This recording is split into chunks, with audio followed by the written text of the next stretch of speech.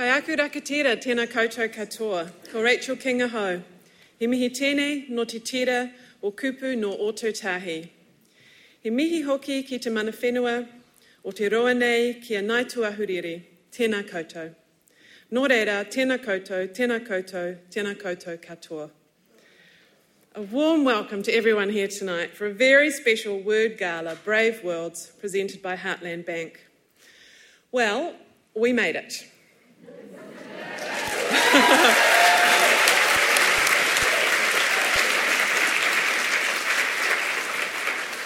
The Word Christchurch Spring Festival is here with 65 events and 147 speakers. This room is full. But what a year it has been. From lockdown through the gamut of alert levels, we've closely watched the news with not a small amount of anxiety to find out just what a festival can look like in a COVID world, and how lucky we are. Because what is a festival if not a celebration of place and coming together to share experiences in real life? As our colleagues at festivals overseas find new and innovative ways to keep their audiences and support writers and sell tickets in an online world, we must never take this for granted. This and this.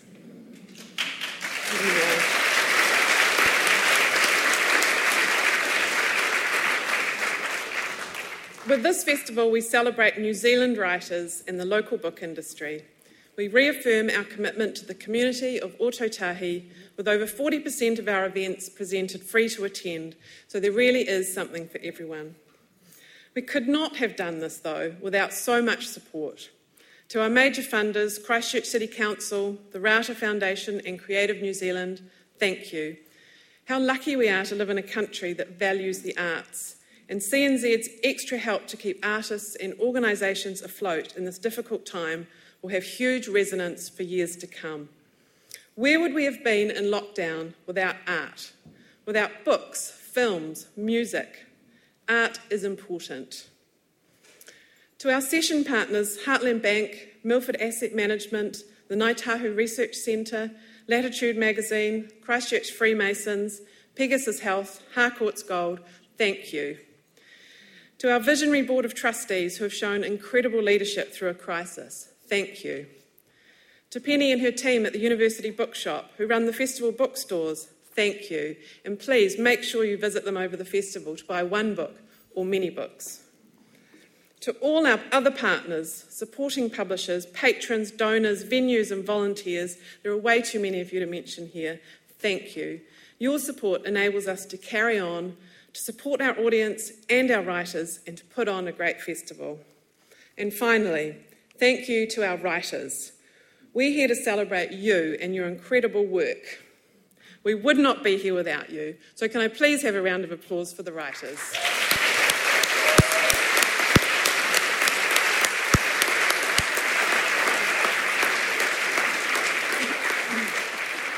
I'm extremely proud of this event tonight.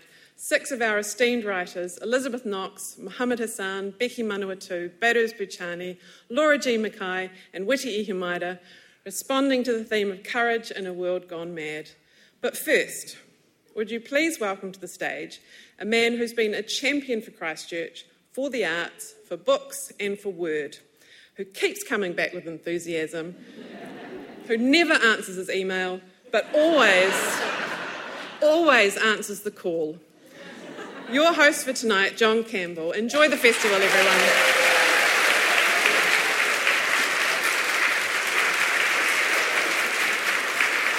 I don't know.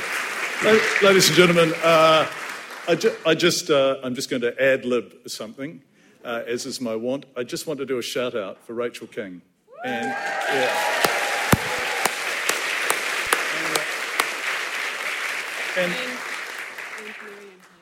And Marianne Hargreaves too.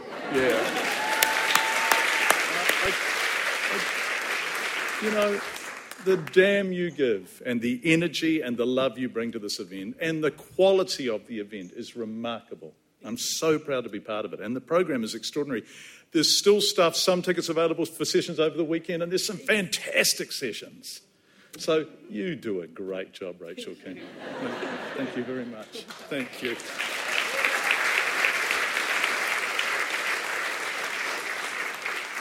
Welcome, e hoa ma. No mai haere mai. Thank you for being here. Kia ora koutou katoa. What a wonderful occasion this is, and how great, as Rachel was saying, given this strange pandemic year, that it's even happening at all. This is Brave Worlds, plural, because he toa taumatarau, bravery has many resting places. We are so delighted to have you all here. Thank you for coming. I can't believe that it's less than a year since many of us were here together with Behrouz and Rachel and the Word team at Christchurch Boys High School. Just less than a year. Unbelievable. I hope you're all doing okay, although some of you will have fared better than others, and there will be people here for whom every tomorrow of late has been an act of will and strength and bravery.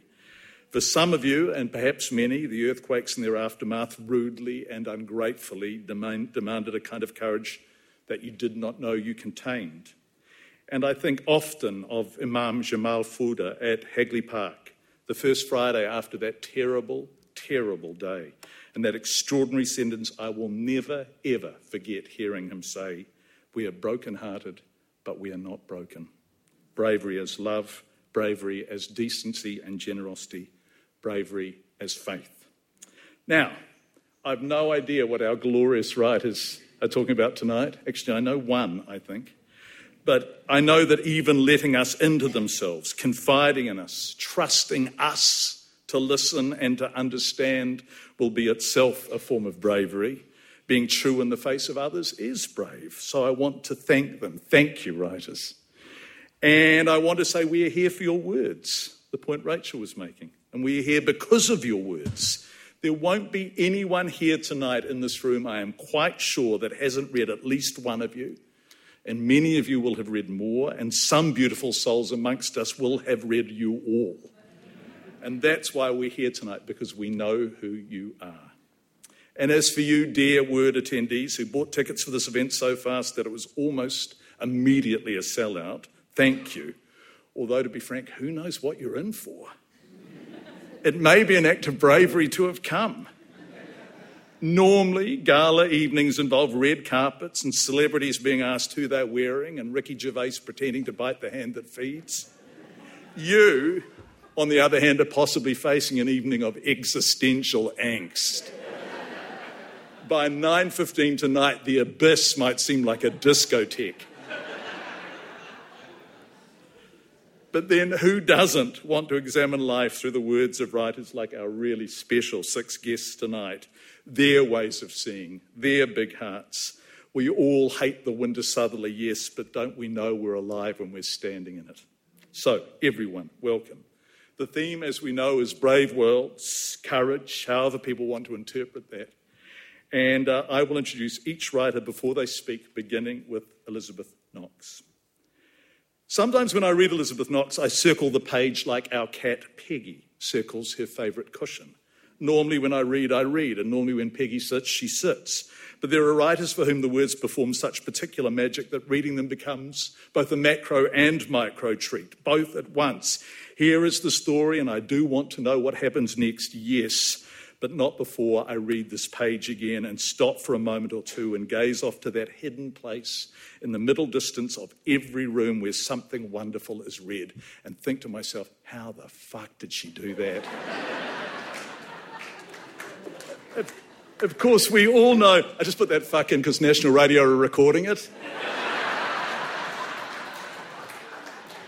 So there'll be 7 myocardial infarctions in Kelburn when this is played out.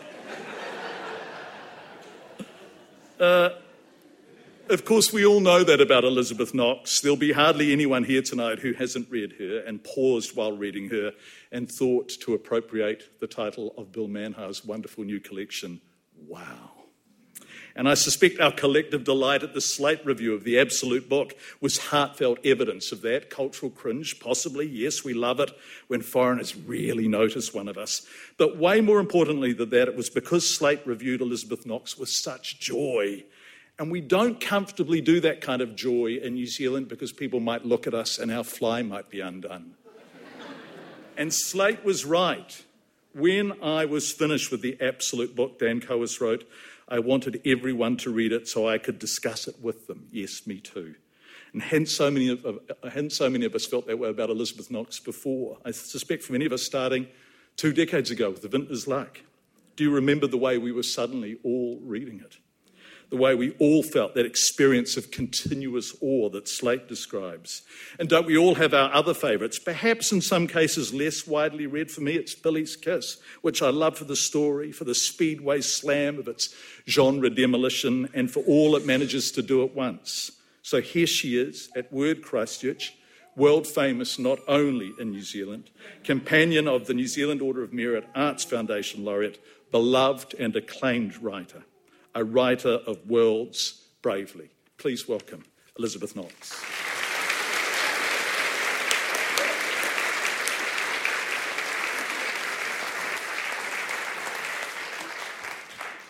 That was very much the nicest introduction I've ever had. I was given a very nice introduction to John years ago because I used to have endless conversations with his father, Jim, who used to come into the museum shop and talk to me and whoever I was working with about whatever the hell. And he kept talking about his son, of whom he was enormously proud. And at some point he produced this. I think you were 18 or something at the time, and I would have been 24, 25. And there was this tall thing, tall, shy thing, who was clearly kind of like trying to bask in the aura of the love and step out of the aura of the love. And I was always just very, very deeply impressed by that affection. That was my first recommendation to John. So, yeah, I just thought I'd say that. Of course, I'm old, so, we get all nostalgic and sentimental. Yeah. Okay, so, right. I've sort of taken this as not as bravery, but as courage. I don't think there's a distinction, but courage is the thing that I think of, so. Courage is a thing I find myself saying to young friends discouraged by reversals. When they're talking about confidence, how great it will be to have more. Confidence is the idea we've been offered, as if life is all first things. I say, never mind confidence, it comes and goes and can't be summoned. The thing you'll need, no matter how well you start or how lucky you are, is courage. Not just for yourself, but to be at all useful. You need courage just to live. For the past little while, I've been spending time with a friend who has the kind of cancer with bad statistics. 11 months ago, we'd crouched together on the top terrace of her garden, brushing our fingers through the leaves of the strawberry plants, feeling for the fruit. 5 months ago, she'd be telling me about her treatment, or we'd chat with the district nurse who was changing the dressing on a drain, about COVID, or the National Party's hot date night outfit changes of leadership. 3 months, sometime into the course of treatment, the conversation has slowed. Her words are stepping stones, and some are underwater. We reminisce about family picnics in Akatarawa, how we found the stream overflowing, and looking down at the drowned pasture was like gazing into another world where the water was shining air. Are any streams near pasture now ever that clear, she wonders? Her husband appears with her frothed milk and my coffee, and with both of them in the room, I asked after her father. Her father spoke at my father's funeral, at my mother's. My mother visited hers in the month she was dying. She and her husband don't have kids, but she has this nuggety, active 96-year-old who remembers training as a pilot in the war and being kept back to train more pilots while his brother went off on the bombers. We have a hard time now getting him off his childhood, my friend tells me. I've only had 10 minutes on how he met Mum. It was her mum and my dad who met first, helping another tramper across a swollen river. They just happened to arrive at the bank together. I'm thinking about the luck, good and bad, at arriving at things together. I'm thinking about constancy. I bear my friend company, but we're also with her mother and father, my mother and father, their friends, and our cats, those characters, the long-haired ginger kitten her parents gave mine when Dad was deep in mourning for another cat, Their Burmese, who'd come along on the picnics and let off her harness, would stalk the cows. None of this takes courage.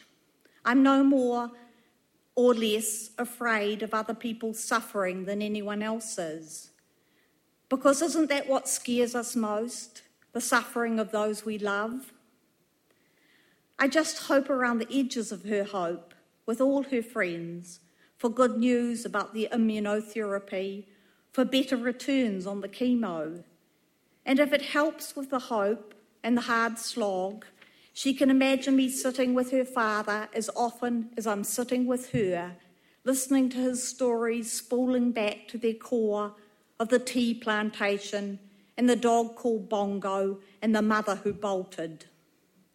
I'll listen for his best friends, my mother and father, for her mother, and for her. Courage doesn't come into it.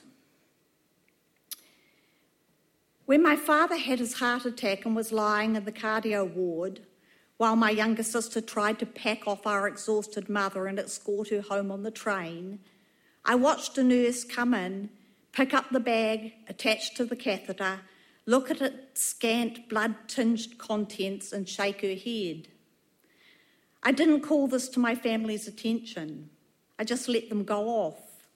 I settled in until, I don't know what it was, some question he wasn't able to answer about pain, my touch too heavy on his puffy hand, but he shouted at me to go away, to leave him alone, and I fled, only as far as the other side of a door where I paused for maybe 15 minutes, calming my own heart, meaning to go back in. But I had a failure of courage. I was hungry. I wanted dinner and a glass of wine and to hug my husband and son and the 3 new cats. So I went home, just for that, the duration of that. An hour later they called me to say he was asking for me. Where's my daughter? When I got there, he wasn't conscious anymore and only squeezed my hand a few times as I sang to him. Matthew 26:40. Jesus in the Garden of Gethsemane. And he cometh unto his disciples and findeth them asleep. What, could ye not watch with me 1 hour? For a couple of years before I watched the police carry my older sister out of her house, I used to fake casually insist my younger sister, when she was back from Australia, make her visit alone. It'll be nice for you to have a conversation without me there. But the point was to have my younger sister report and have to formulate thoughts. I'd say, no one ever believes me when I try to tell them. This is a report. The window frames have pouting mouths of split wood where the rain comes in. And the whole window seat is covered in plastic yogurt containers to catch the drips. The toilet will flush, our older sister says, but only if no one puts paper down it. Vines have grown over the kitchen windows. The only clean thing in the house is the cat. She's been trying to reread her favourite books, my younger sister says, but someone has come into the house and replaced them with books that only look like them. I asked her whether the book said something different, and she got that look that says she knows you're asking a question whose answer you already know because perhaps you're behind it. The falsified favourite books, the dying trees, the discontinuation of 5-cent pieces to make people poorer. I'd be refraining from nodding in satisfaction at my younger sister's distress, but not guilty, because how else could I discuss what might be done unless she saw it and then saw it again when she had to put it into words? But she's not finished, of course. Apparently our older sister's husband won't let her use more than one rubbish bag, so she has to walk around the neighbourhood at night finding skips. Can that be true? My younger sister asks. She also told me the girls' dentist bills aren't paid and she's getting phone calls about it, and he, who has the checkbook, won't pay because 1, the dentist was her idea, and 2, he'll pay as late as possible so the buddy will earn more interest in his account, not the dentist's. How do we know whether that's true, my sister says? With the poison trees and the changed books, how can we know that's true? I did do something about this, and I watched the police carry my older sister out of the house. I visited her on the ward even after she hit me. And for a long time, the story had a happy ending. Yes, she's maybe still creeping around the neighbourhood after dark to find a skip, but she had the cat tramping club's over 65s walking group and kindly older women who were her friends. I've been writing about this in the course of writing about my mother, and sometimes have considered the courage it took to be the one who filled out the forms and talked to people, explained, when others more closely concerned were too afraid or too worn down or, unlike me, couldn't remember her as a child, with all that life and fancy and appetite, so couldn't hope to see her again, hope for something better for her. But now, though she's still on the pills that work, she won't leave the house to see the doctor to talk about pills that might work better. And I waited for my sister from Sydney, not so that she could see it and have to describe it, but because I was too afraid to go there alone. The room is a cave of ashes. The sun is coming in through watermarks of white mould, and everything is grey or glossy with grease. Her hands shake. She's wearing socks like flapping sleeves. Her toenails tear them, she says. I'm making feeble queries, as if indignation is a door I can walk through. Does your doctor renew your prescription without even seeing you? Meanwhile, my younger sister gets her to take off her socks and tenderly tries to trim the nails curling over the ends of her toes. What do the girls say? I persist. The daughters, in their 30s now. I fish. What's your doctor's name? But she won't tell us. She remembers being carried out of the house. She won't leave the house, even to look for the cat, the only clean thing, who made a break for it a few weeks back. My husband looked, she says, till it was his bedtime. She wouldn't even go into the backyard to call, although telling it, she's in tears of remembered fear. My younger sister goes home. One of the daughter's first reactions when asked to consider what might be done is to lean against her husband and tremble. My younger sister says, I literally cannot come home, so the ball's in your court. But there's no regrouping. There's no one to ask. There's her husband making promises to talk to her doctor, and then nothing, and the privacy laws. There's no one to take my call. And so, in the end, there's just this, my own failure of courage. My could ye not watch 1 hour, and it is the only thing to offer me its cold hand and lead me out of the cave of ashes. Thank you.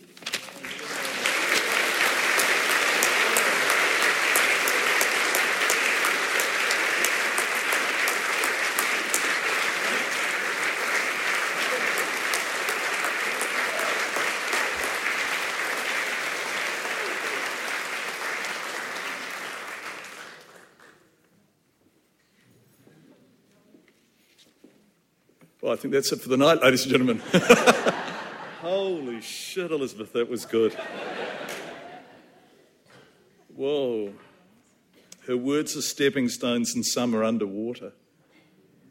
Boy, that was fantastic, thank you. And I really want to thank you for the generosity of sharing that with us. That was exhausting. That's all I have.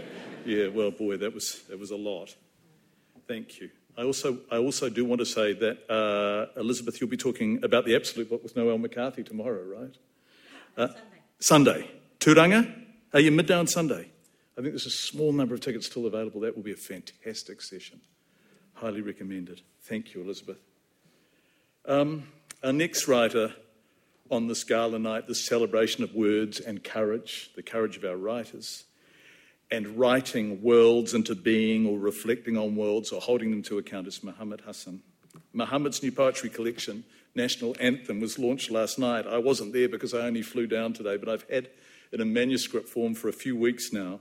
Mohamed is my friend. We were colleagues at RNZ too. And when friends ask you to read things, you feel excitement, yes, and hope, yes, but maybe also a tender trepidation in case the arrow lands with a thud rather than a thwack. But this is a fantastic collection, Mohamed. Timely, yes, but so much more than that. At times, as in the poem Bury Me, in its unflinching mining of biography, and in the cast of parents, grandparents, uncles, the childhood humiliations, it reminds me a little of Robert Lowell. And the poem John Lennon begins. People talk about John Lennon like he was God, but he never spoke to me, with its shades of public enemies fight the power. And it is the first time in history I've read a poetry book that reminds me of Robert Lowell and Chuck D simultaneously. So go Mohamed. And then there's Mohamed's truth-telling, from which none of us are exempt, including himself. Office party ends. Here's what none of the pamphlets at the University Health Clinic tell you. The path of least resistance is self-loathing. You can't see your value when the lights are out. If you hold everyone at arm's length, you never have to apologise or ask for help. That is tough writing. And then there is otherness, the tyranny of it, the way it degrades and demeans and diminishes and strips us of what we share. Mohamed subverts that too. And suddenly the monsters are not them but us, that achingly vile polarity. The woman who told his mother to get the hell back to where she came from in the Milford Mall car park. And we know that meanness, don't we? That's our side of the family. And we well know too the murderous hate that enmity can lead to. So, Mohamed, it really thrills me to tell you I love your book, and it thrills me to welcome you and your words and your worlds and your bravery to Word.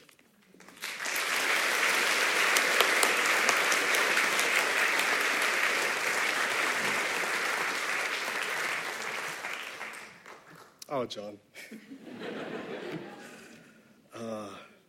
Thank you very much for that, my friend. My act of courage today is to speak on this lantern after Elizabeth Knox.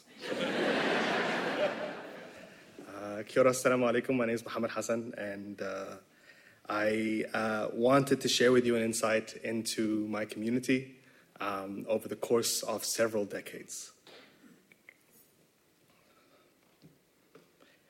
When my dad first arrived in New Zealand in 1996, he stayed in a spare room belonging to an elderly Egyptian couple for 3 months. In that time, Nazli and Abdul Ghani became his adopted parents in this foreign country. Auntie Nazli was a sprightly matriarch, darting in and out of rooms mid-conversation, waving her arms wildly and talking to anyone who would enter her house like a long-lost family member. Once, while hosting us and our visiting grandfather for dinner, she disappeared suddenly from view for half an hour and returned with a dusty album from another era. She perched herself in the middle of the room and declared she had found the distant relative that linked our two families together. Her husband, Giddu Abdul Ghani, was once an Air Force pilot who fought in the Arab-Israeli War in 1967, but now sat quietly in his armchair, gleefully content with letting his matriarch fill the room. Their home was a sun for which the rest of us new migrants revolved around. On most weekends, they'd hold big dinners with open doors. Whenever they heard a new family had arrived in the country, they would reach out to them to welcome them, ask them what they need, feed them, hook them up with others in the community who could help.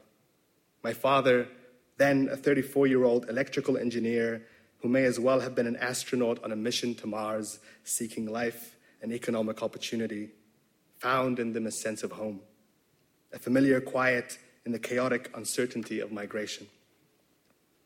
He became especially close to their oldest son, Ale, who married a Samoan woman named Gladys, who everybody adored, and named his firstborn daughter the first Samoan Egyptian I had ever met, and possibly the first there was ever in the world.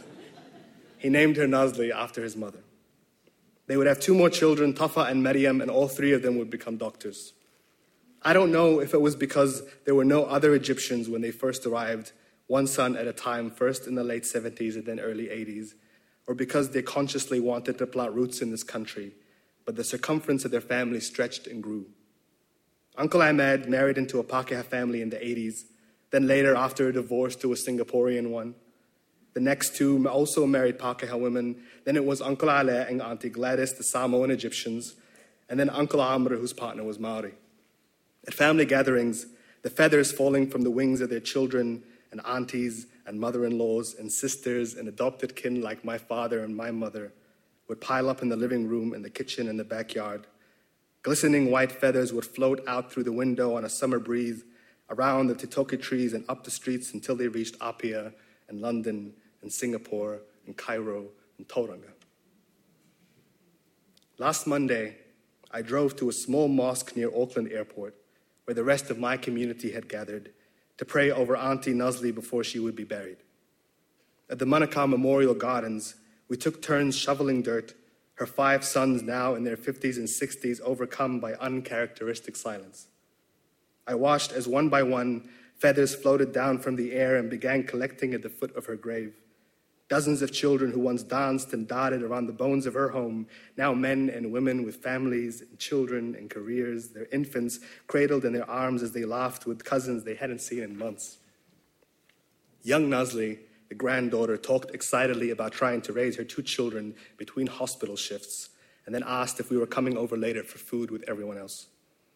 My dad stood on the periphery, overcome with an emotion I had never seen in him before.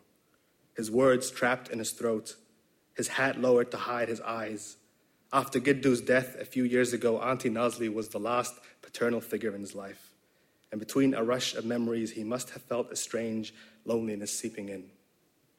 When the grave was filled, our local imam, Sheikh Ra'fat, gathered us closer and told us that what we perceive as a dark hole in the ground, triumphed by dirt, was just a portal into another world. One that Auntie Nazli was now traversing alone, left with the sum of her short life on this earth and the numerous acts of kindness and connection she had provided for nearly everyone that stood with us that day. I thought about this community she had built. I thought about what it meant for me, the shelter it had provided, and I asked myself what I have offered in return.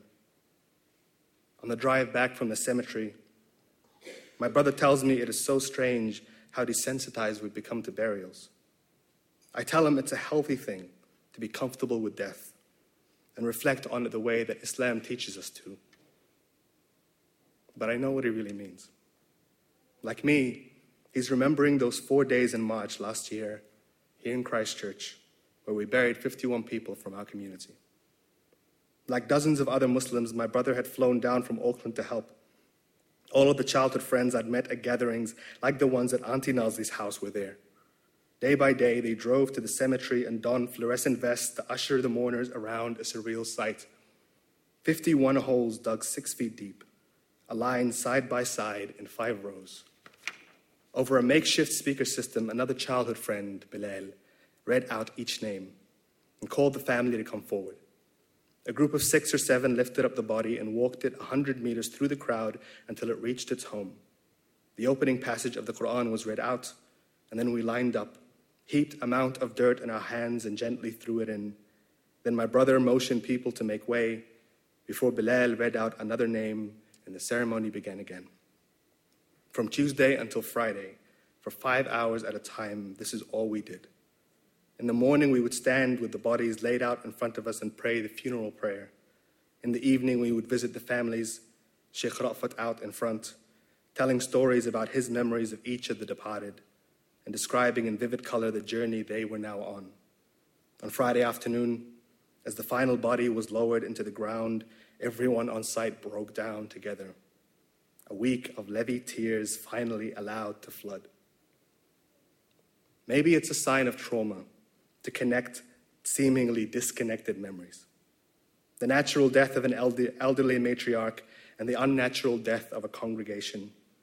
But in times of distress, our memories tend to collapse on top of each other. We look for patterns in the chaos to help us make sense. All of my conversations in New Zealand now inevitably return to Christchurch. It is like a glitch in time, a rupture in the VHS film that keeps replaying a loop of a memory. My brother tells me on the drive home he avoids attending Friday prayers now. that he can't bring himself to take his 2 sons to the mosque, that he doesn't feel like he can protect them there. In the aftermath of March 15, attacks against the Muslim community have not stopped. Several groups, including the Islamic Women's Council, have been the subjects of targeted campaigns of hate. A study by the University of Auckland says Islamophobic abuse has risen since March 15 by 1,300%. When I walk into a mosque on Friday, a small part of my brain is imagining worst-case scenarios. A stranger with ill intentions entering through the doors as our backs are bowed in prayer. A driver caught in a moment of rage who swerves onto a footpath as we're leaving to return to our lives, or a simple hateful word hurled from a speeding car that will leave us on edge for the rest of the day. I've spent the better part of 25 years waiting for someone to hand me a certificate that tells me that I am the same as everyone else, that promises safety and warmth to my 2 young nephews, dancing around our feet in their uncomplicated joy. This is not the world that I want them to inherit. After March, I asked myself what this country means to me and what I mean to this country. I suppose I'm still trying to figure that out. But an image is beginning to form in my head. If belonging is a state of being, it is also a verb, a doing thing, an act of resistance. If I am to belong, then I must will it for myself. If my nephews are to belong, then it is on me to build for them the country that can hold them, a house through which they can dance and sing, their wings outstretched and soaring. At the sentencing hearing in August, a man who looks an awful lot like my father speaks from his soul. He says, "My brothers and sisters suffered, but we are stronger than ever before." His name is Mirwais Waziri, and he is a national hero. A woman who looks an awful lot like my sister speaks through anger and beauty and pain. She says, in the end, love will always win. That the events of March 15 have woven us a thread that is far more integral in the fabric of New Zealand society than ever before. Her name is Sara Qasim, and she is a national hero.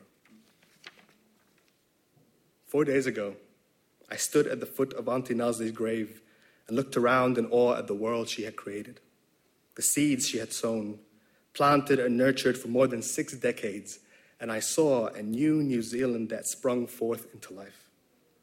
A soft-spoken one that willed itself into being, that needed no one's approval or acceptance. Its wings unfurling under a perfect blue sky, its gentle feathers falling all around us, shimmering in the infant glow of a sun that climbs higher and higher, lifts its head from an early grave and floats up and up and up into the heavens, a matriarch ascending, a guiding light that illuminates us all, this tiny community of ours shining with purpose, a commitment to grow, to resist, to hope, and dare I say it, to belong. Thank you.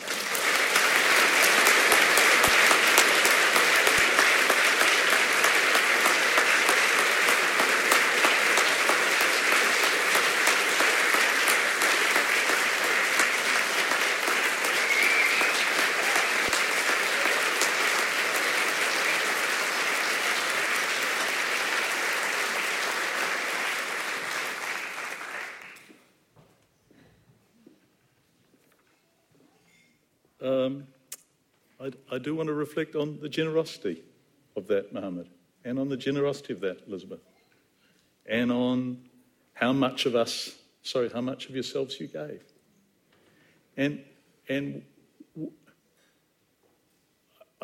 It's hard to respond because we're still learning this stuff from the outside. But it reminds me of a story that I tell all the time about Guled Meyer, and I was doing a tiny little event similar to this in Auckland the Wednesday before the Friday. I don't know if you know the story, Mo. Do you know the story? And Guled, and I can't even remember what it was about. So much has happened since. But Guled talked about the sense of being the other. And he said he worries about the Muslim community in New Zealand. He worries about his nephews and nieces. And he fears that something will happen to them. And I sat there shocked by this, thinking, surely not, surely not, surely not. 48 hours later.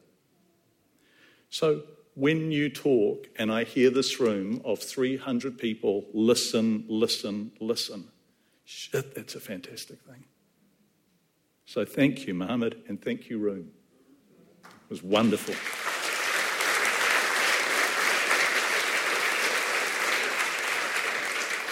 And I do want to say, I mean, that was a kind of, that was a game of two halves, wasn't it?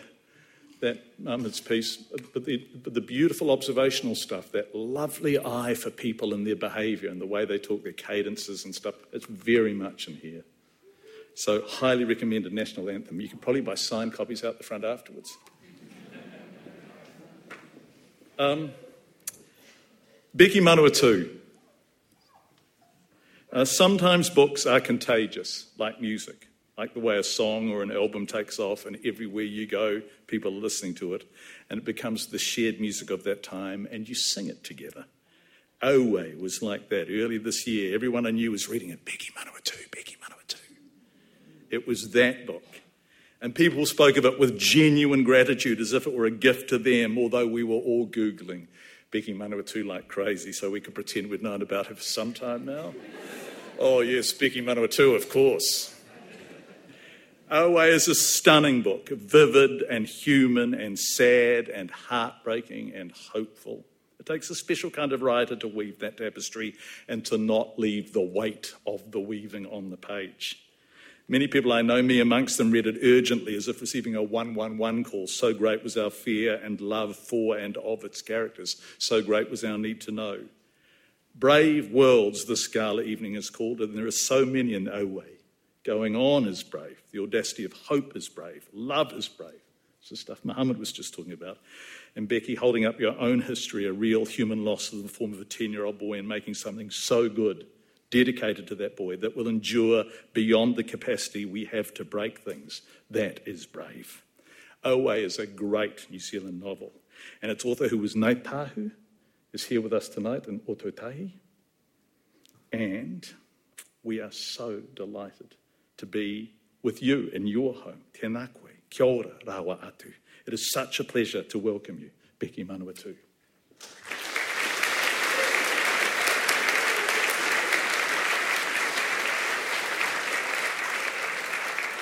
Kia ora, John. That was beautiful. Thank you very much. Tēnā koutou katoa, ko Becky Manawatu ahau, ko kaitahu ka te mamoe a waitaha ka iwi, no mai haere mai, mauri ora ki te whare. I started writing this about 10 days ago, despite being given months. There is a reason it took me so long, and I wasn't stoned, I promise. I smoke my weed infrequently and responsibly, harmlessly, probably like 46% of you.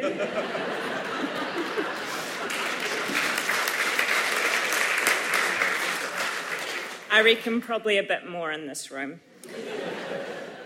I thought of the people I would be sharing the stage with, writers such as Witi Ihimaera and Elizabeth Knox, whose names have been with me since I first hoped I might follow a similar path, the stunning bravery of Behrouz Boochani, and now new names, new friends to me, Mohamed Hassan and Jean McKay. I thought of Ototahi. I thought of you all here tonight and the brave stories each of you might be sitting with in a city where people have had to be very brave. In the face of ignorance and cowardice, in the face of murder and destruction, ka aroha kia koutou. Suffice to say, I felt a bit silly when I searched my own memories for braveness. It feels to me the bravest and most humbling thing I've done is to be up here. I thought about calling in sick on it. To write this, I had to stop comparing myself to my co-speakers and I stopped thinking about meeting John Campbell. I decided to flip it. If I don't feel like I am brave, maybe share when I wasn't, and why. The ability to be brave is given by mana. That born with mana we get, For me, that mana came with being born to an Irish mother and a Māori Pākehā father. The mana that came with being born a moko of a Ngāi Tahu man, Richard Wixon, who was even awarded a medal for bravery in World War II. He survived that war, but died very young. The mana of being born the moko of a Pākehā woman, Doreen Wixon, who would lose her husband far too soon, but go on to live completely independent, even driving until age 90. The mana of being born the moko of an Irishman, Cyril Duggan, who would survive losing 2 sons to drug overdoses, my Uncle Terry and Uncle Glenn, a grandchild to murder, my cousin Glenbow, and another to suicide. Born the moko of Elsa Dawn, who I never met, my granny who raised 7 children, including my mother, in very hard times. Such hard times she didn't even tell many of them their birthday for a long time because she was afraid she wouldn't always be able to make the day special. There is also the mana we are given. My sisters spoon-fed me mana from birth. Being almost 10 years younger than them, they carried me around on their hips and made me feel utterly safe and happy and protected. As I grew, they talked to me about my whakapapa. No one ever messed with me or my brother because of them, and it made me increasingly bold. From my mum, who encouraged me to write, and my dad, who took me to sea with him often as a kid when he was the skipper of a boat. Even gave me one of my first jobs, cooking for crew on scampi trips. My children, well, it's watching them grow into the beautiful, kind humans they are that makes me feel mana. My husband slaps it on me like it's tea sauce and I'm 2 scoops of Tony's chips. Best chips in Westport. Great if you've got a wee case of the munchies. There is the mana that comes from the group shared as a community. In Te Ao Māori, a good example would be at the marae. As we lived far from our marae growing up and my dad had not connected to it, I had to think about how I best understand this mana. Not sure if I have it right, but I decided Waimangaroa Primary School was one place I shared in collective mana. To encapsulate the school, I'll share this. Through the cold months, the parents were asked to donate homemade soup. Us kids could order it by the cup for about 50 cents and have a slice of toast for about 10 cents a pop. I looked forward to the cold months. Most of us would sit together in a classroom at our desks, bunched into islands, and would eat. There is something about a group of kids eating the same thing together that is really connecting. Soup aside, I can tell you, I gained mana for feeling smart there. How quickly it was swiped from me, stepping onto the next rung on the ladder of our education system. The night before I was to go to the local high school for a school streaming test, I checked my pencil case to make sure I had everything I needed. Remember feeling it was important to get a good night's sleep, setting the alarm earlier than usual to eat some Weet-Bix, have a shower, and go through the contents of the pencil case once more. Maybe do some of those figure 8 things with my thumb, those brain exercises. Remembered a deep certainty I'd do well at the test which would label us. And we all knew what the labels were used by our peers. We would either be brainy, average, or dumb. Remember arriving to the hall at Bulla High, hardly ever having been there before. Remember looking at the desks set apart from each other, separate islands, made my stomach freeze, crave hot soup. Remember sitting up in my seat, pretty sure I'd do okay. Had a little corridor with myself about how I should go slow, take my time on each answer, did not pay attention to the ticking clock. Wave of anxiety cut through me when an adult in the room said just 5 minutes left. I'm not entirely sure, but my recollection is I was just over halfway through.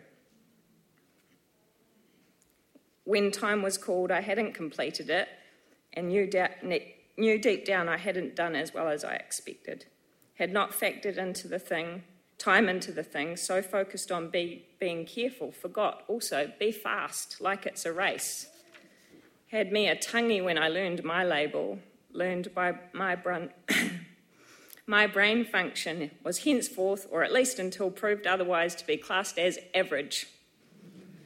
Embarrassed to say I did not show up the first day at Bulahai with the intention to prove them wrong.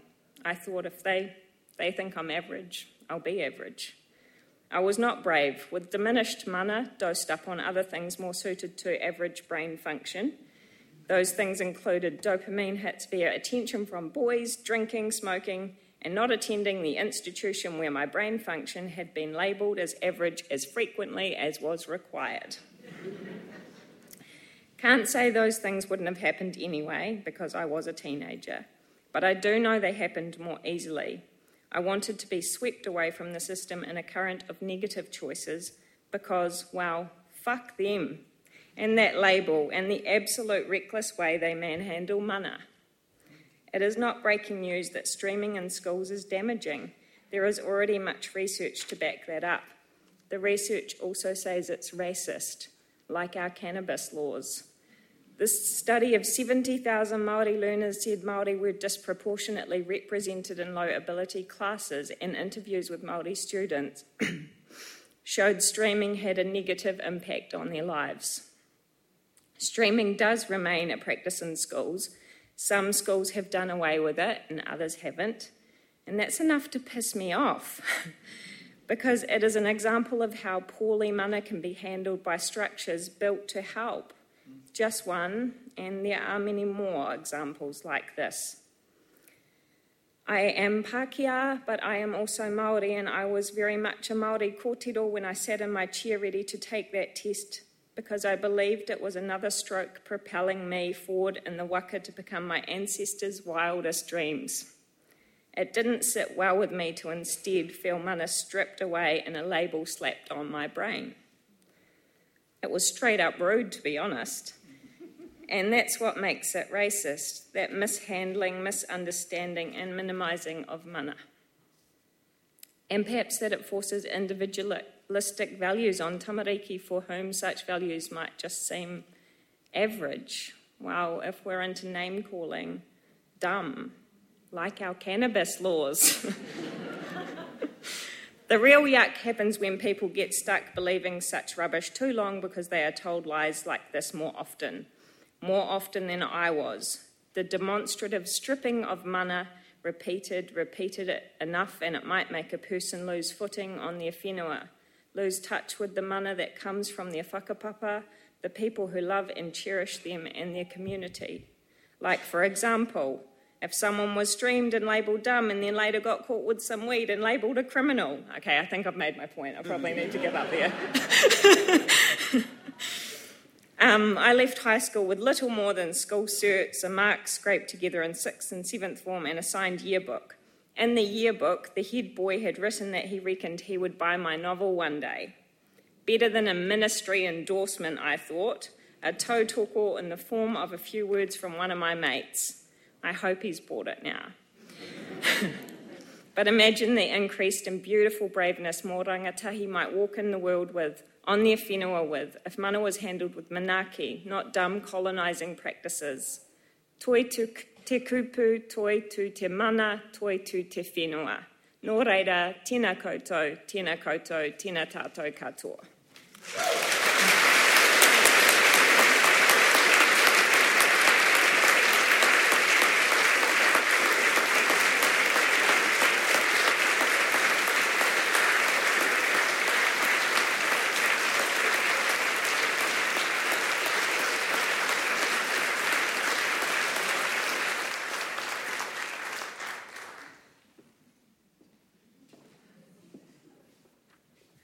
What a fantastic night this is. It's really great, eh? Oh, shit, that was good. Is that a true story about what the head prefect wrote in the yearbook? Is that what a lovely guy. No. And sorry, I'm not interviewing you, but had you told him you wanted to write a novel? Did you know it? Had you declared that you wanted to be a writer by then? Yeah, that I loved writing. Wow. We need to track him down. It was beautiful, Becky. Absolutely beautiful. My son goes to a school, a Catholic school. A lovely thing about Catholic schools is that they don't have zones, a real mixture of kids. And he did Cambridge last year, which was essentially streaming, and this year's doing NCA, and he's so much happier in NCA because he's just a better class of kid. There's just not a whole lot of uptight wankers.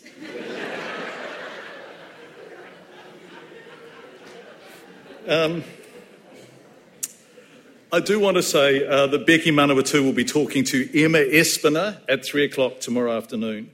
And that will be a brilliant, brilliant session. I'm such a fan of both those women, the work of both those women, and together they'll be wonderful. I don't know if there's tickets available, but do seek that out. It'll be extraordinary. There is, Rach? Go, Rach. I can't recommend that highly enough, that one. 3 o'clock tomorrow afternoon. You can go and see Bill Manhire and me together first, flirting with each other, and then you can go off to the serious women. Well, I'll flirt with Bill. He'll just look at me like he used to look at me when he was my lecturer. Like, why doesn't that guy sit still? Behrouz. On the 14th of November last year, Behrouz Boochani arrived in Christchurch to speak at a special event organised by Word. A man who'd been held in the Manus Island detention centre since 2013, who'd been reduced by Australia's Pacific solution to a kind of unman. A crushed person, as he wrote in No Friend But the Mountains. Someone extremely degraded, someone worthless. Yes, an example to strike fear into others, to scare people so they won't come to Australia, was here in Christchurch, free, thanks to Word and Rachel King and Amnesty International and Behrouz himself, of course, who was then offered a senior adjunct research fellowship at the University of Canterbury and the protective cloak of Ngāi Aroha and refugee status and life in this great city uncaged. It is a remarkable story. And No Friend But the Mountains is an extraordinary book. If you haven't read it, and I suspect most of you have, you really must. Written in Farsi on a mobile phone. We all know the story, but I can't get over it. Smuggled out of Manus, text by text by text on WhatsApp, speaking truth to power and asserting repeatedly what appears to be the most audacious and provocative claim a refugee can make, the simple right to be seen as human. So now he is amongst us as a New Zealander, and tomorrow he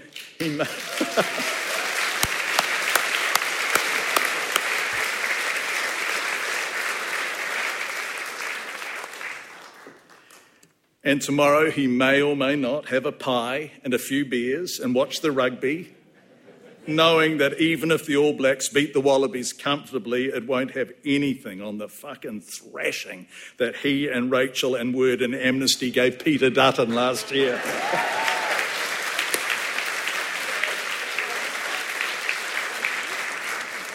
He is a journalist, a writer and a filmmaker, and his bravery has somehow extraordinarily led him here to us.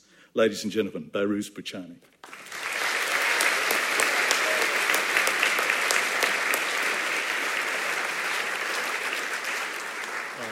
Thank you very much. I think I should mention this, that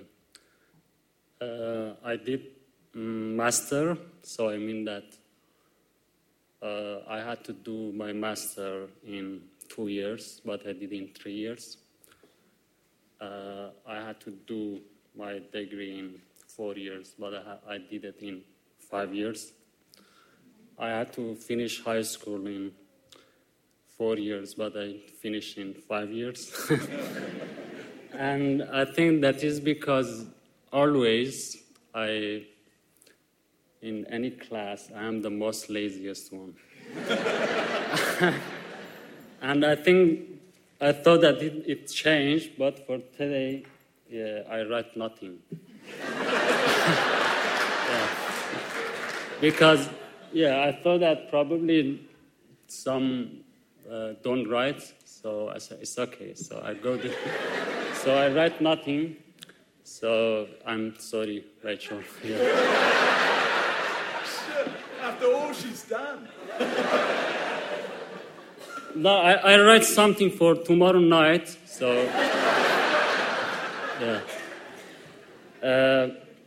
it's really, and I feel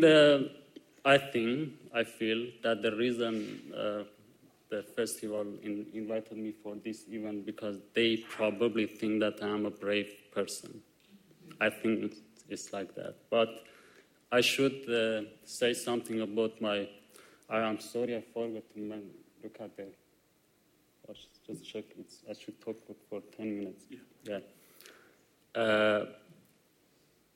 There is some moment in life, and I think if you be lucky, you experience that moment that you should make decision, or you face this concept of courage, that you are brave or you are not. And I think I experienced something like this in my life. I describe that in my book, that I was born in war. And I say that as a Kurd, that I am the son of war. And this war is not our war. This war imposed on us. And sometimes you don't have way just to fight. And I think that is not only my experience, that is experience of any Kurd in this world. And, before the event I say that, I should forget about that, I don't have time. Yeah, when I was 22 years old, 23 years old, some of my friends, they wanted to join Peshmerga. And Peshmerga is like a guerrilla, the Kurds who are fighting in the mountains. So you should take the gun and fight with the enemies for the system, which is a dictatorship system, which colonized your land, your culture, your everything. And I think that happened for that moment. Most of the Kurds face that moment when they are 20 years old, 22, 23. They think that there is no way I should join Peshmerga. I should go to the mountains and take a gun and fight. And I think that happened for me too, because in my life, I witnessed how a language disappeared. I witnessed how a language died. I witnessed how the cultural elements died under that system. And our people in that province that I was born became different people. They assimilated in a different culture. That was huge for me as a young man to accept that. And that's why when I was 22, 23 years old, some of my friends, they joined Peshmerga. And I was facing this. I was thinking to join because there is a dictatorship system. So there is no space that you write, you publish what you want, you talk about what you want. Many times I wanted to do that.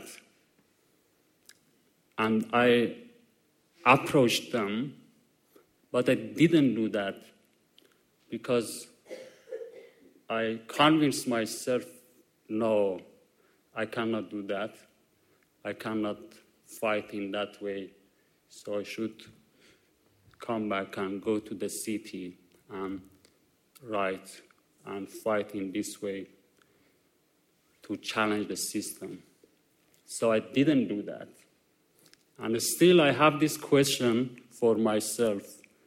I was scared, or really I didn't believe in war? I didn't believe to take a gun and fight. So still I have this question, and I don't have answer for that. So 10 years later, it is my biggest honor in my life that I published a book which the title is No Friend But the Mountains, which is a Kurdish term that the Kurds no have friend but the mountains. And this book translated to at least 15 languages and published in more than 25 countries. And I received many messages from people that they said, I'm searching to write a book about Kurdish people, about your resistance. I mean, I had a small role. So still, but I have that question. And yeah, that is my personal life. So I think the time finished. Yeah?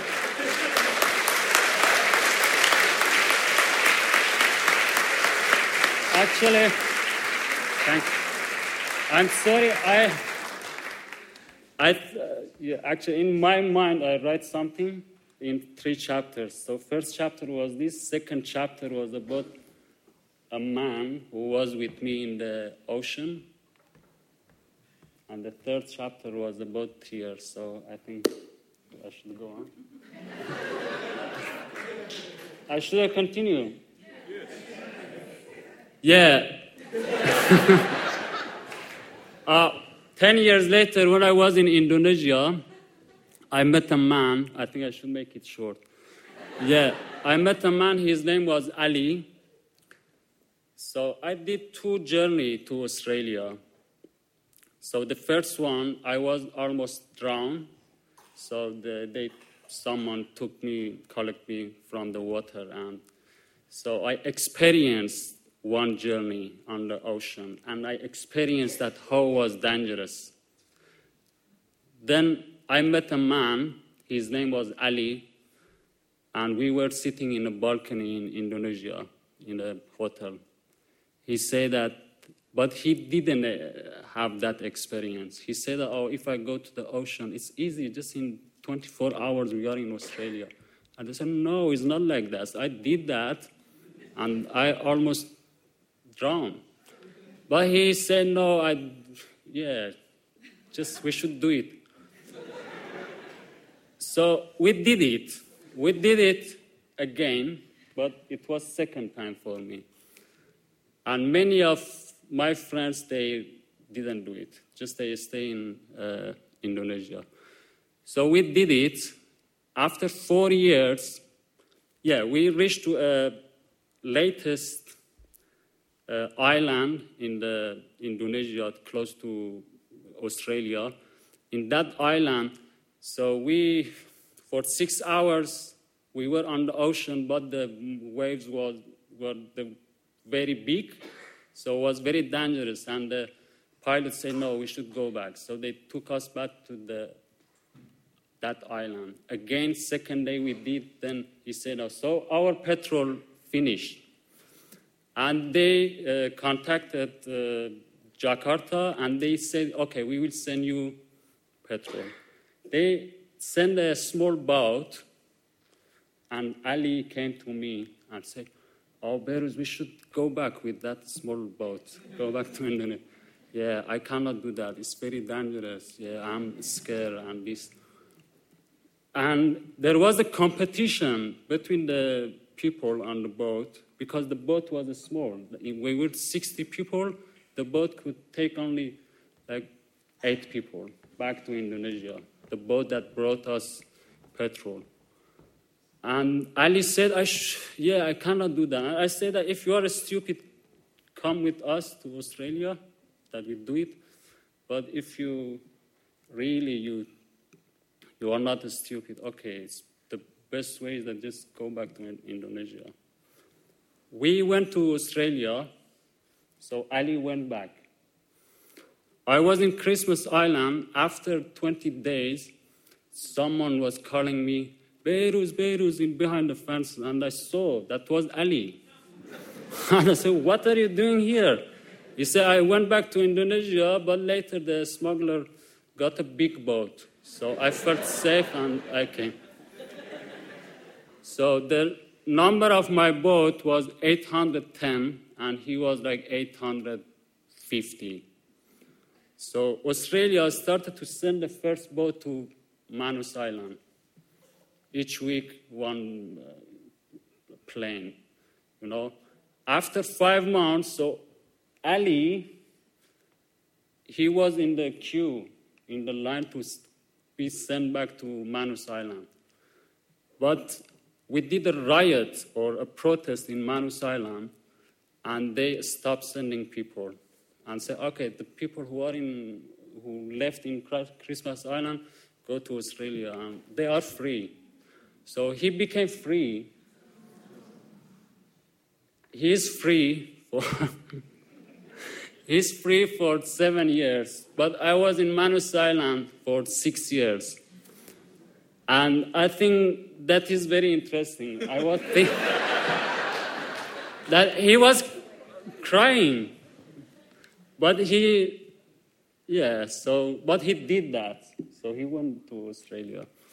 So that was very interesting. But, and now chapter 3, just I should say something on base of my experience. That really, it is my understanding that courage is very related to hopelessness. When you are like that, you can do dangerous things. You can take risk. And but for me, my understanding of bravery is that it's really difficult in this complicated world, and in some ways this crazy world, to stay as a human, to be honest, to keep your principle. It's very, very difficult. And I think the most bravest people are those people who still stand up for humanity, who still keep this principle alive, or it's very difficult to be like that. And my experience here, when I got freedom, it became a big news, and it was very difficult to say no to some offers, say no to, for example, if I just give you a small example, is that someone wanted to make, so I never look at my story as a personal story, as like a commercial story, or make you as a celebrity. You become a celebrity. It's easy to be this. And I have been struggling to don't let those people, this capitalist system, to reduce this tragedy, which is not my tragedy. It is it's a big story to, this culture that I'm talking about. It's very difficult, and I still am struggling, but I'm not sure, and that I became a part of the system or not. In some ways, I became a part of the system. It's very difficult, it's very complicated thing, but that is my understanding of bravery. Thank you.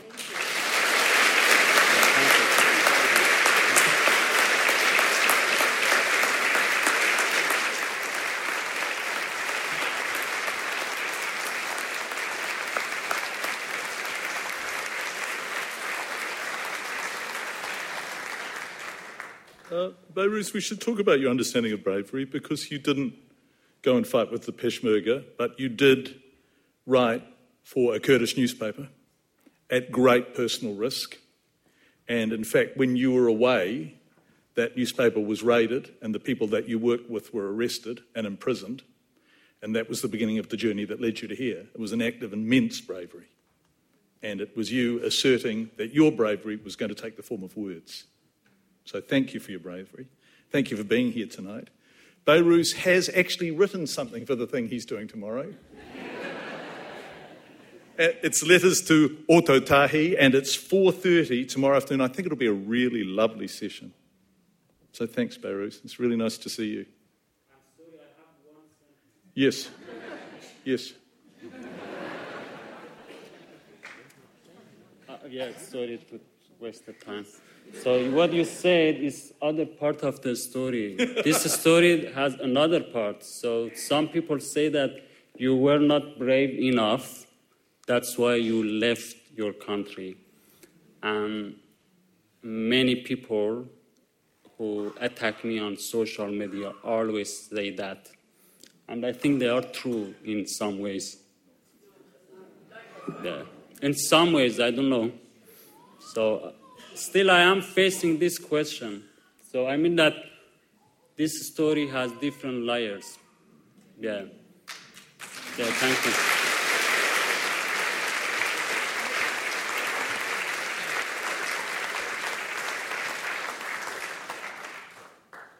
Thanks, Behrouz. Right, Laura Jean McKay. Dr. Laura Jean McKay's The Animals in That Country has received rave review after rave review after rave review, but my favourite sentence from a review came from RNZ. It's bonkers, but it's fantastic. The Guardian, by the way, called it fierce and funny, which is the same as bonkers, but fantastic only with the restraint of an expensive English education. But they're both right. It's been a mad few weeks, and I finally, I'm ashamed to say, Laura, bought The Animals in That Country on Wednesday, full of Rachel King's absolute conviction, as she expressed to me over the phone a couple of times, that I would love it. And I started reading it, and it was just... And I kept reading it, and I finished it on the plane on the way down. And Rachel, as she so often is, was completely right. I love how unabashed it is. It has glorious self-belief from its brilliant and outrageous central conceit to its characters, human and animal, to its language. The writing feels really liberated and adult in the best way. It never once falters or looks over its own shoulder. And while you wouldn't expect me to have forgotten it, given that I only finished it this afternoon, I won't forget it. Especially Jean, who is so persuasively human, and Sue, who's a dingo. I really recommend this book. It makes me want to do Dr. McKay's creative writing courses at Massey University, not because I could ever hope to write so well, but because I would love to write that fearlessly and swear that much. There's a tremendous amount of swearing in the book, not something TVNZ is keen for me to do. Dr. McKay is, by the way, the only one of our writers whose words tonight I know in advance because they've been published on the spin-off. I'm rather hoping that, I don't know, Elizabeth, I don't want to force anything upon you, but I'm rather hoping everything that's been said tonight is published, because shit, it's been good. But if you hear Dr. McKay and think, wow, that's fantastic, it's available on the spin-off. So here she is, and so gratefully welcome, ladies and gentlemen, Laura Jean McKay.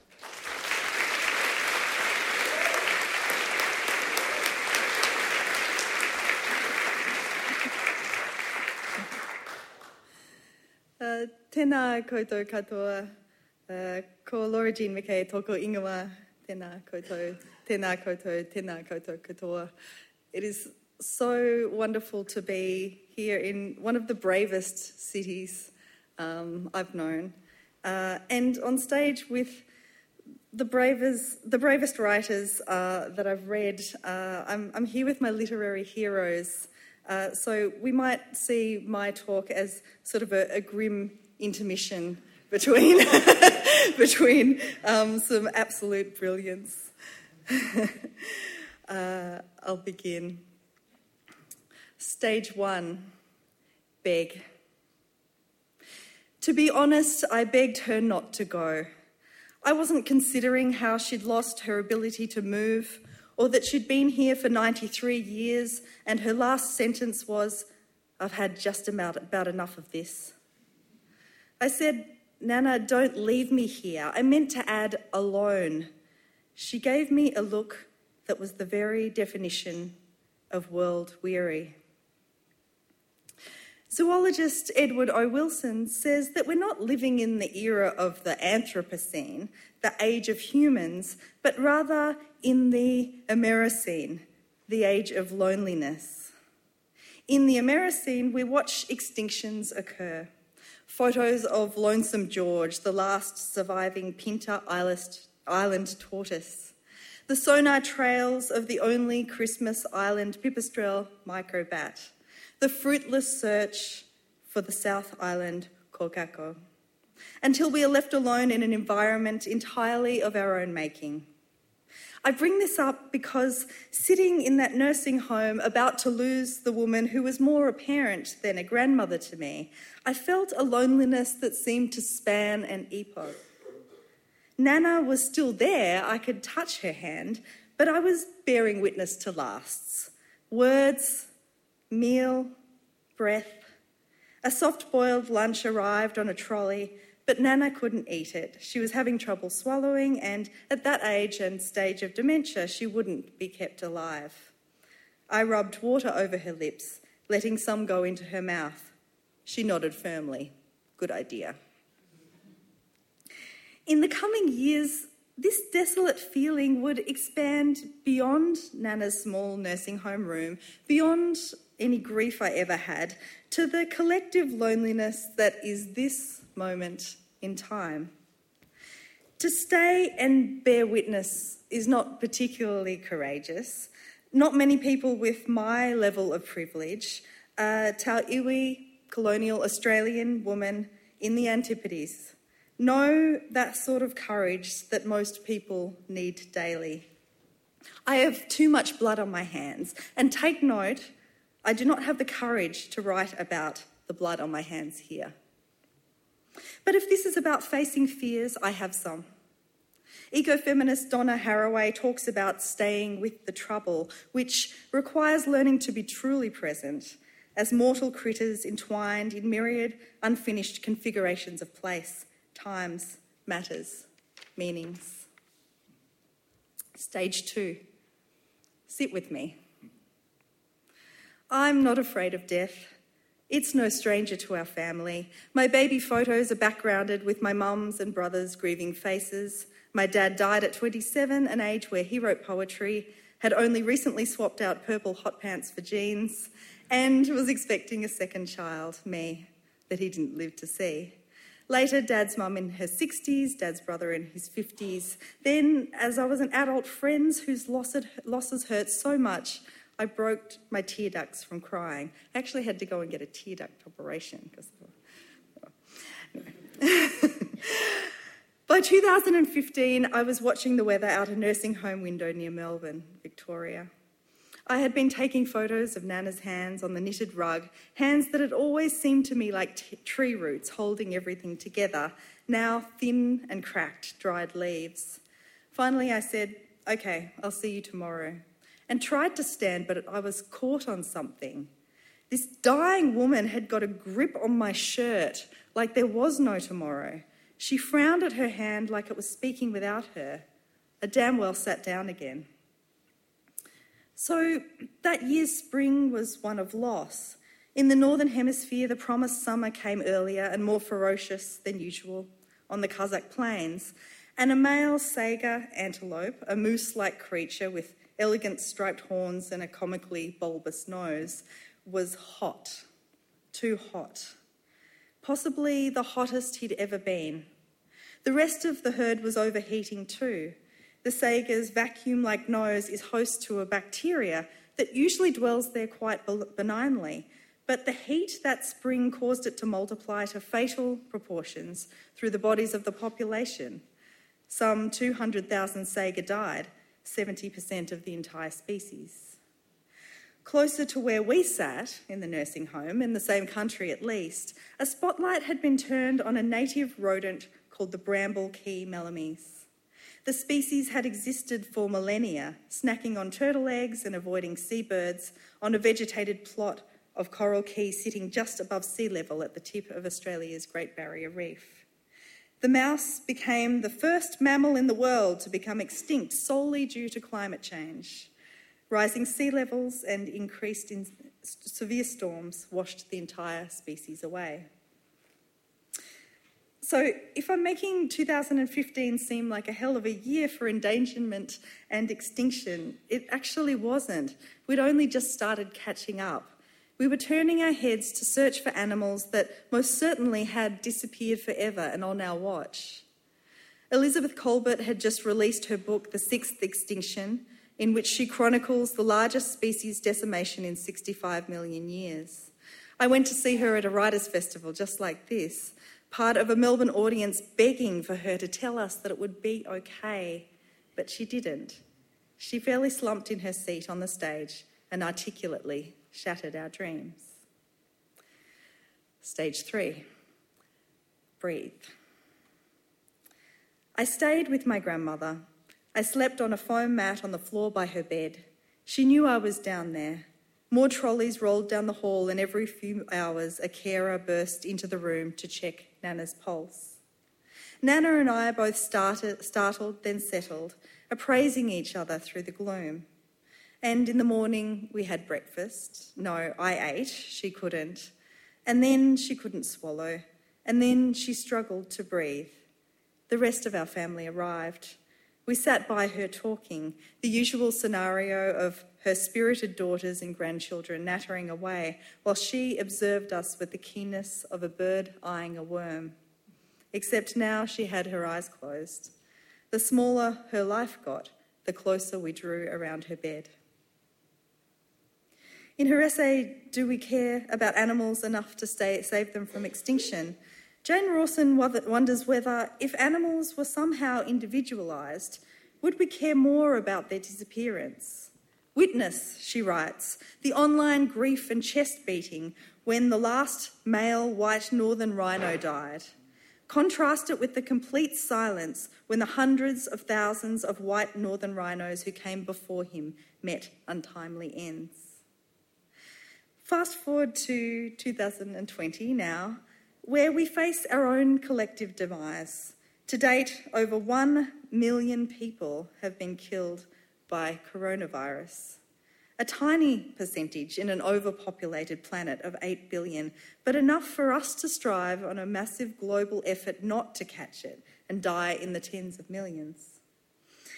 At that scale, it's hard to individualise, it's hard to comprehend.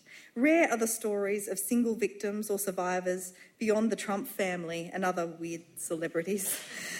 It's a virus born in the flesh of dead animals. It tends to target older people.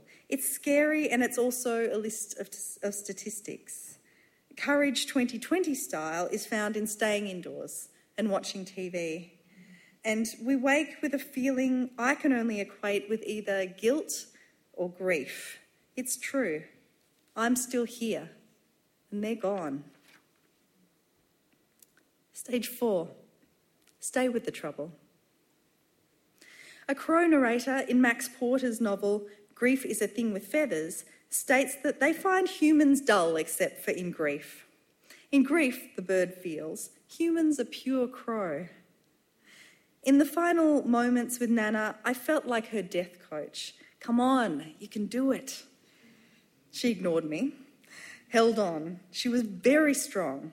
I could see her fighting to breathe even when she stopped breathing. Her big, powerful heart just kept going and going. I looked up at my family, incredulous. Was this courage? A superwoman who can live without food or breath? You see, she'll never die. Of course she died. The loss of her pecked up my voice and clawed my heart. My left eye began to flutter, like it was trying to get out. In her poem Grieving, writer Takare Papuni or J.C. Stern expresses it best. You bugger, you asshole, you stinking shithouse, dying without me, leaving me stranded. Stage 5. Try this on. What do we have left when a life is lost and we don't have the words to describe it? Remains, memories, objects.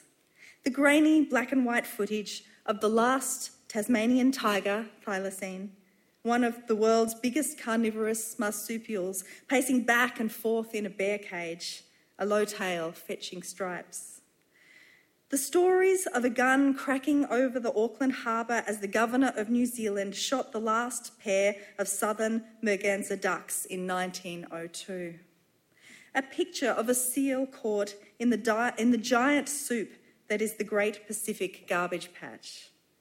In my aunt's house, the unslept hysterical laughter of women unpacking and repacking boxes, the masses of meat, the early whiskey, the late history, the sudden hot argument, a sweet smell, pressed flowers, felt hats, rings in a dish, teeth in a glass, lipsticks ground to the end of colour. I try on the rings that I now keep in a box, but whenever I do, I feel silly. A girl again, dressing up in Nana's fox fur stole, creepily designed so that the mouth opened and the fox somehow bit its own tail. Is it equally foolish to visit the delicately laid out skulls of extinct moa, haast eagle and huia in Te Papa? Why do we keep these remains if we can't stop our own carnage? Why do I try on the rings if I too will die? I don't have the courage to bring children into this kind of world, so who will I pass these shiny things to? We keep these relics, of course, to bear witness, to make physical the soupy chaos, to give ourselves the courage to at least know we're not faking the grief. See, I didn't imagine it. They existed. Here they are in a box. So I call the family and friends that I have left, trying to reach them over the coronavirus oceans, otherwise known as the ditch. They respond. When we finish talking, I go out to stare at the animals. There are more cows than native birds. I breathe in their chocolatey smell and look over the fields where blackbirds pick at the grains there. I see trouble. I sit with it.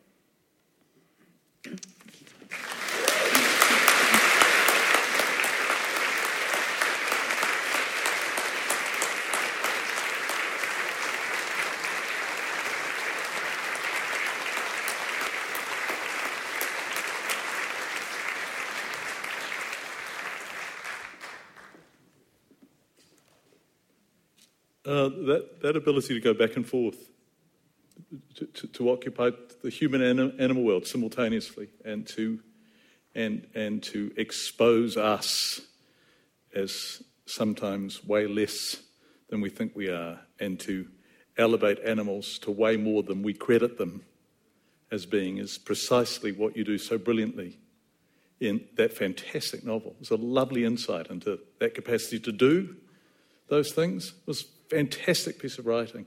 And you are in a session tomorrow at 10:30 with Philip Armstrong called Talking Animals, which will be really, really good. So Laura Jean McKay, I love your book, The Animals in That Country, and that was fantastic. Thank you. This is such a great night.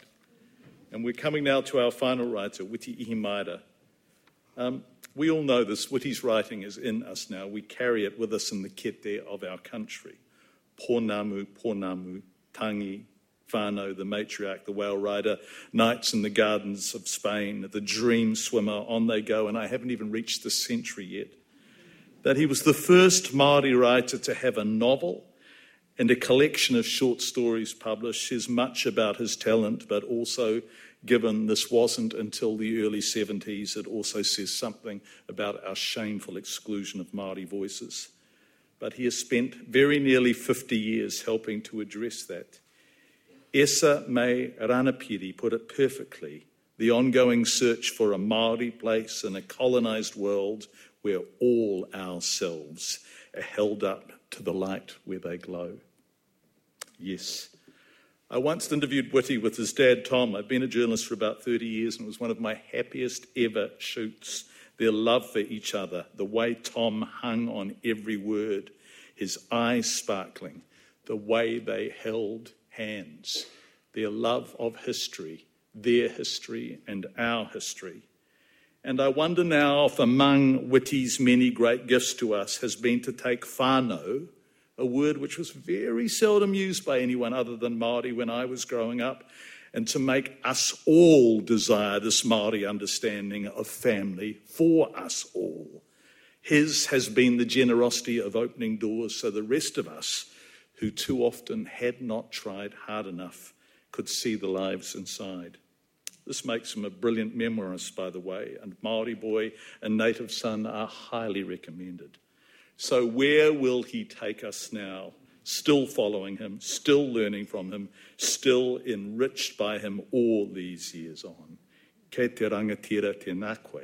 Please welcome Witi Ihimaera.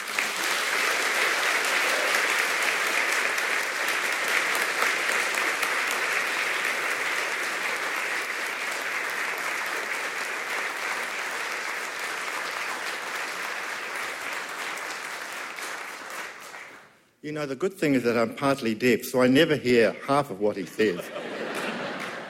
And the other thing, of course, is that I have this wonderful saying by a journalist named Anne Landers. So whenever I come and speak to anybody, I always think of Anne Landers, who said that things are darkest before they become totally black.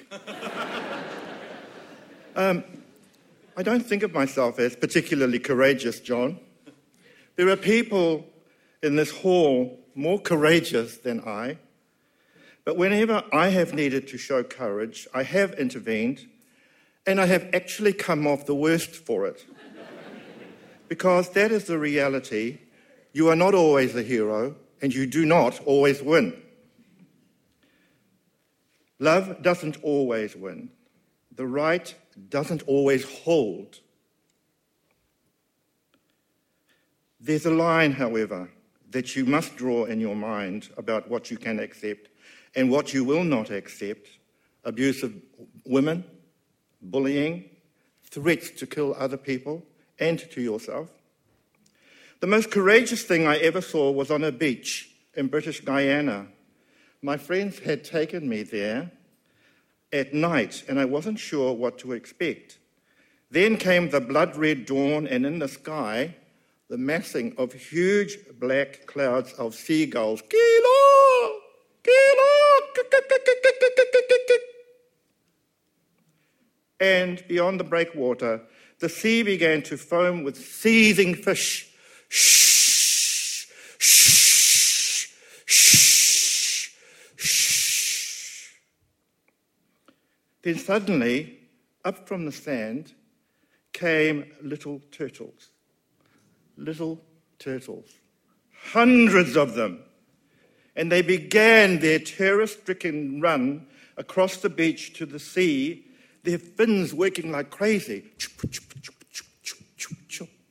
to try to get to the sea. Did they know of the gulls? Did they know of the fish? What they did know was that they had to survive. Mindlessly triggered by some force of nature to beat the odds, to go beyond that blood-red sunrise, those screeching gulls, Gala! Gala! And the fish jumping in ecstasy, awaiting their kai. All I could think of was, go, you little beggars, go. And that's what I want to say to us tonight. Ki ngā ihi kaitahu o ōtau tahi ngā mihi, aku rangatira huri noa i te whare. Tēnei ngā mihi atu ki a koutou haramai ki tēnei mahi o te pō. Tuatahi, I stand on this marae and I hold a wooden rākau up to the sky. It is a small spear tufted with bird feathers. It is my first rākau, the warning spear known as the whakaara-ara, and I fling it into the bright world above, and I ask the rākau as it flies, e te rākau, hea hatau e kite atu ana I a koe e rere ana I te ao. What do you see as you traverse across the sky in this world, in that world, in the world behind, in all the brave new worlds we stand in, and in the world coming towards us? And the rākau calls back to me, kia manawa nui, be of good heart. The wā, the great energy that made our world, is still flowing. It is as raging as a river, gushing out of te kore, the abyss at the very beginning of time and space.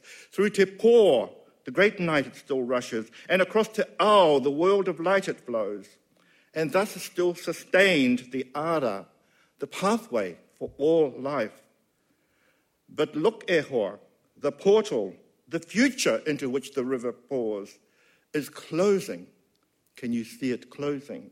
The portal to the future is closing. Tuarua, I take up my second wooden rako, my small spear with tufted feathers. It is the rako takoto, the one that lays down the kaupapa, the one which enunciates the person, the purpose of the wā. And this spear I fling even higher into the heavens. E te rako, he hatau. Why is the portal to the future into which pours the energy of the world, why is it closing? And the rako calls to me. Its closing is due entirely to the actions of humankind. And no better warning, of course, applies than the one we have had at hand for you people in Aotearoa, New Zealand. In this very place we stand, Christchurch, on 15 March 2019, the heavens over all our heads changed. They changed forever when 2 mosques suffered a terrorist attack and created a new consciousness of man's inhumanity to man. A phenomenon that the Māori called the Great Pōuri, the Great Darkness, settled on Aotearoa. Terror, normally associated with other hemispheres, had targeted ours. How could this be? The humanitarian compulsion of Rongo, God of peace, was falling to the actions of Tu Matoenga, God of war.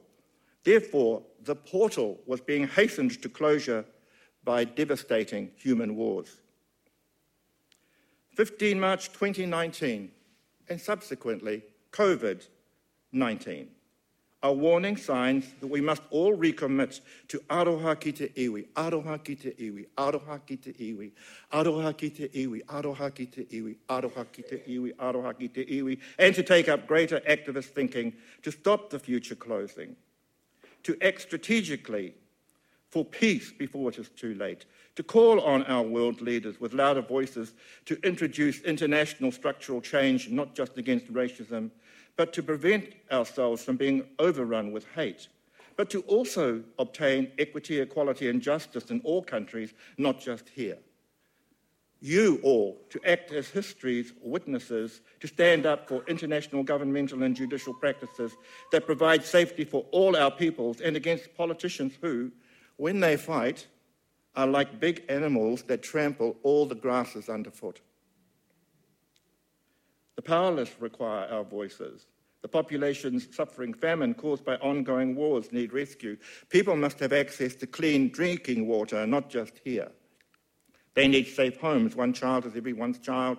One sister is everyone's sister. One migrant family is everyone's family. Black lives do matter. Popo he tangi ana tama ki te kai mana waiho me tiki ake ki te poa haukai. Hei a mai te papake ki utara he waiu mō tama. Kia homahi e tō tupuna e ua nuku whakarongo ko te kumara. Ko wharinui te rā, ka hiki mata te tapu wai o Tangaroa. Ka whai mata te tapu wai o Tangaroa, Tangaroa. Hey. All our royal children are crying for sustenance. The legacy of the royal food, the legacy of the kumara. They seek knowledge of how to keep that portal open, that portal. How can they keep it open? Because it is their future, not ours. It is their health, not ours. It is their hopes and dreams, not ours. We have failed them. It is their hopes and dreams, not ours. On the same day of the mosque attacks, school children around the world put down the wero, the challenge to the escalating climate crisis. No longer would they be seen and not heard. That takes courage. No longer would they act according to an aging power elite and the inability of their elders to secure the future, not just for themselves, but also for their entire world. Their keystone species are facing catastrophic decline. Ecologists are talking of moving animal, bird, and tree species from failing biosystems to places where their accustomed band of existence will be available to them. And governments will be doing the same for the human species as climate refugees add to our current refugee crisis by seeking human-based biosystems that will accept them. You think you're lucky to live in New Zealand? You better believe it. The Earth is 4.6 billion years old. Let's scale that to 46 years. Humankind has been here for 4 hours, and how we have fucked up. In that time, we have destroyed more than 50% of our world's forests, the atmosphere we breathe, and decimated our oceanic environment. The Earth is crying.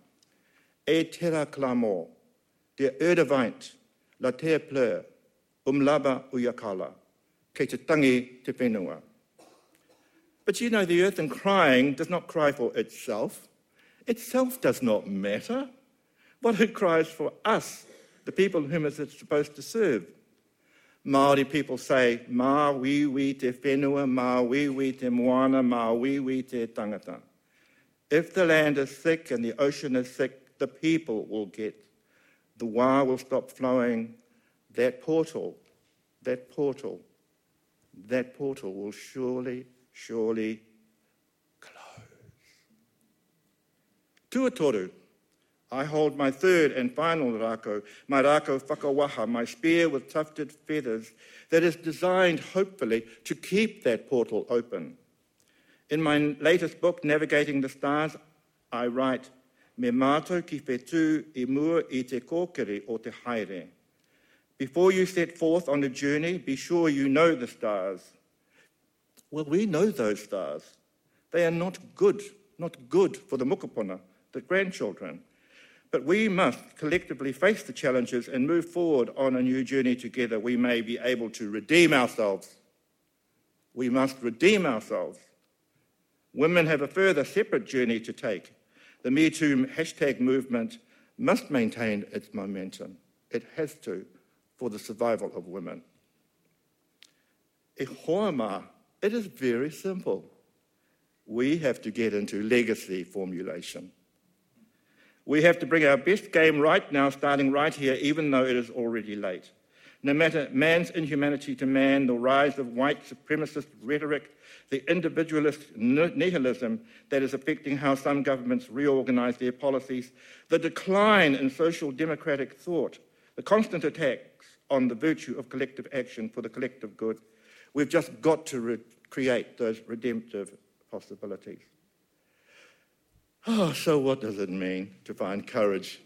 What does it mean to find courage in this horrendous world that is collapsing all around us? In the face of a global pandemic, race protests, border strife, and climate anxiety. It does mean knowing what fear is. It does mean knowing what death is.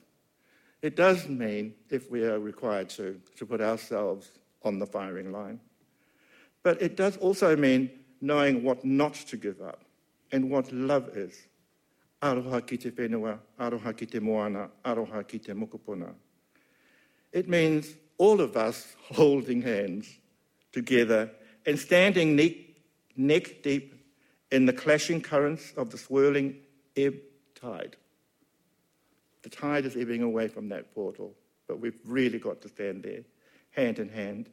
It means everyone in this hall facing the future as an iwi, as a whānau, as John mentioned, with determination to make a difference every day, to keep standing no matter the sand shifting beneath our feet. Mothers, fathers, brothers, sisters, husbands, wives, partners, grandparents, friends, strangers, you. Don't slip. Don't fall. Just keep holding each other up, because you will have to stand forever. And I'm so honoured to be among you. What greater kaupapa do we have than to ensure through every means within our power the maintenance of the portal against the world's collapse? To be kaitiaki, a fabulous word that. To be kaitiaki of the threshold for the mokopuna's unfolding future. The task is momentous, but kia kaha ngā hoa. Let us together, therefore, aim the prow of our waka at the first star now. The constellations lie like archipelagos across the dark ocean. Let us pull ourselves along the sky rope to the second star. Take account of the sun as it sets and hold true on our course to the third star. Let karakia open our way to the zenith star, where today becomes tomorrow, and where the portal waits for us to stand strong and to keep it open.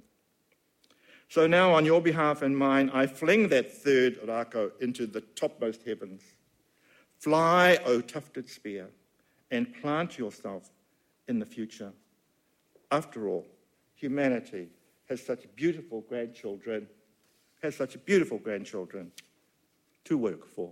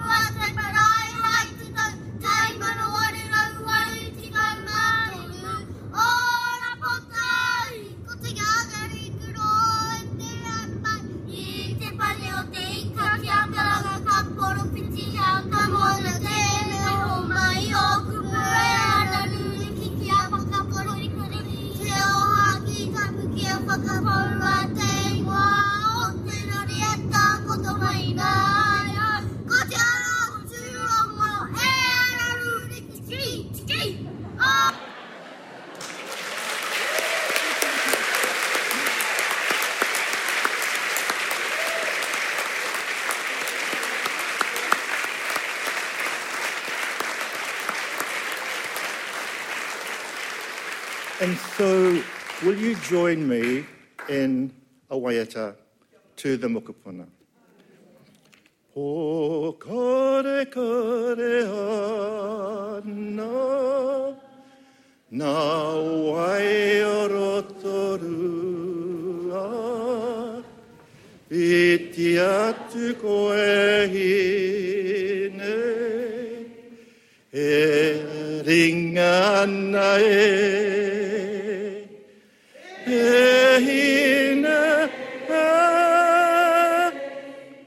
hoki maira, como te aho, ki te aroha e. Once more. E hine, hoki maira, como te aho, ki te aroha e. Kia ora.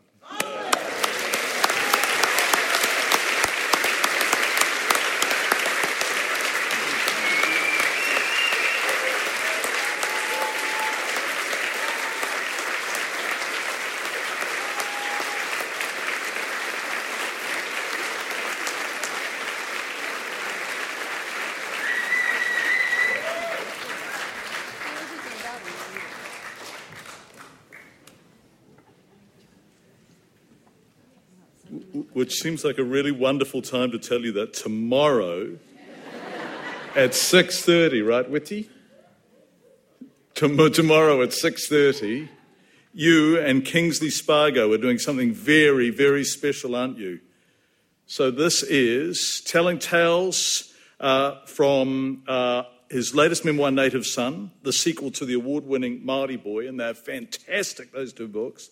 Witi will be accompanied by sound artist and musical polymath Kingsley Spargo, 6:30 tomorrow night. Where is that, Rach? Here. God, I can't recommend that highly enough.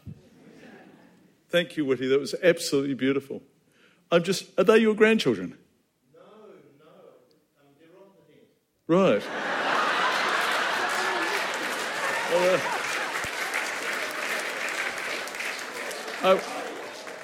I was thinking,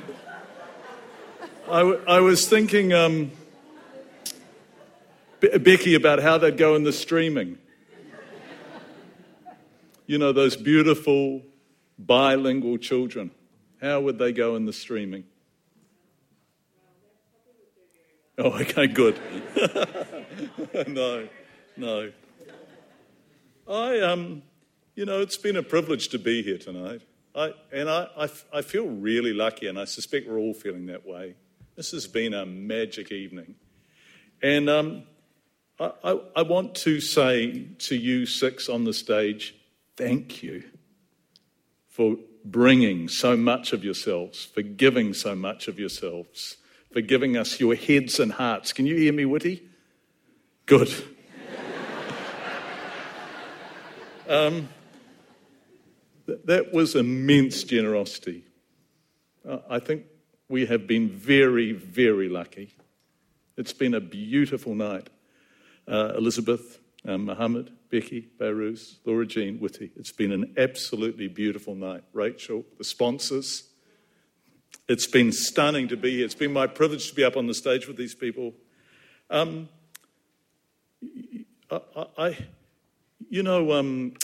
Gellhorn.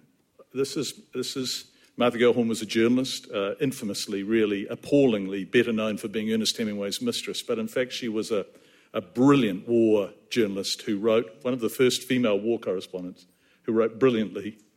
And as the wars kind of dissipated and became more secret and more furtive and more cynical, she went off to write about them. And she wrote about America's incursions and undermining democratically elected governments in Central America.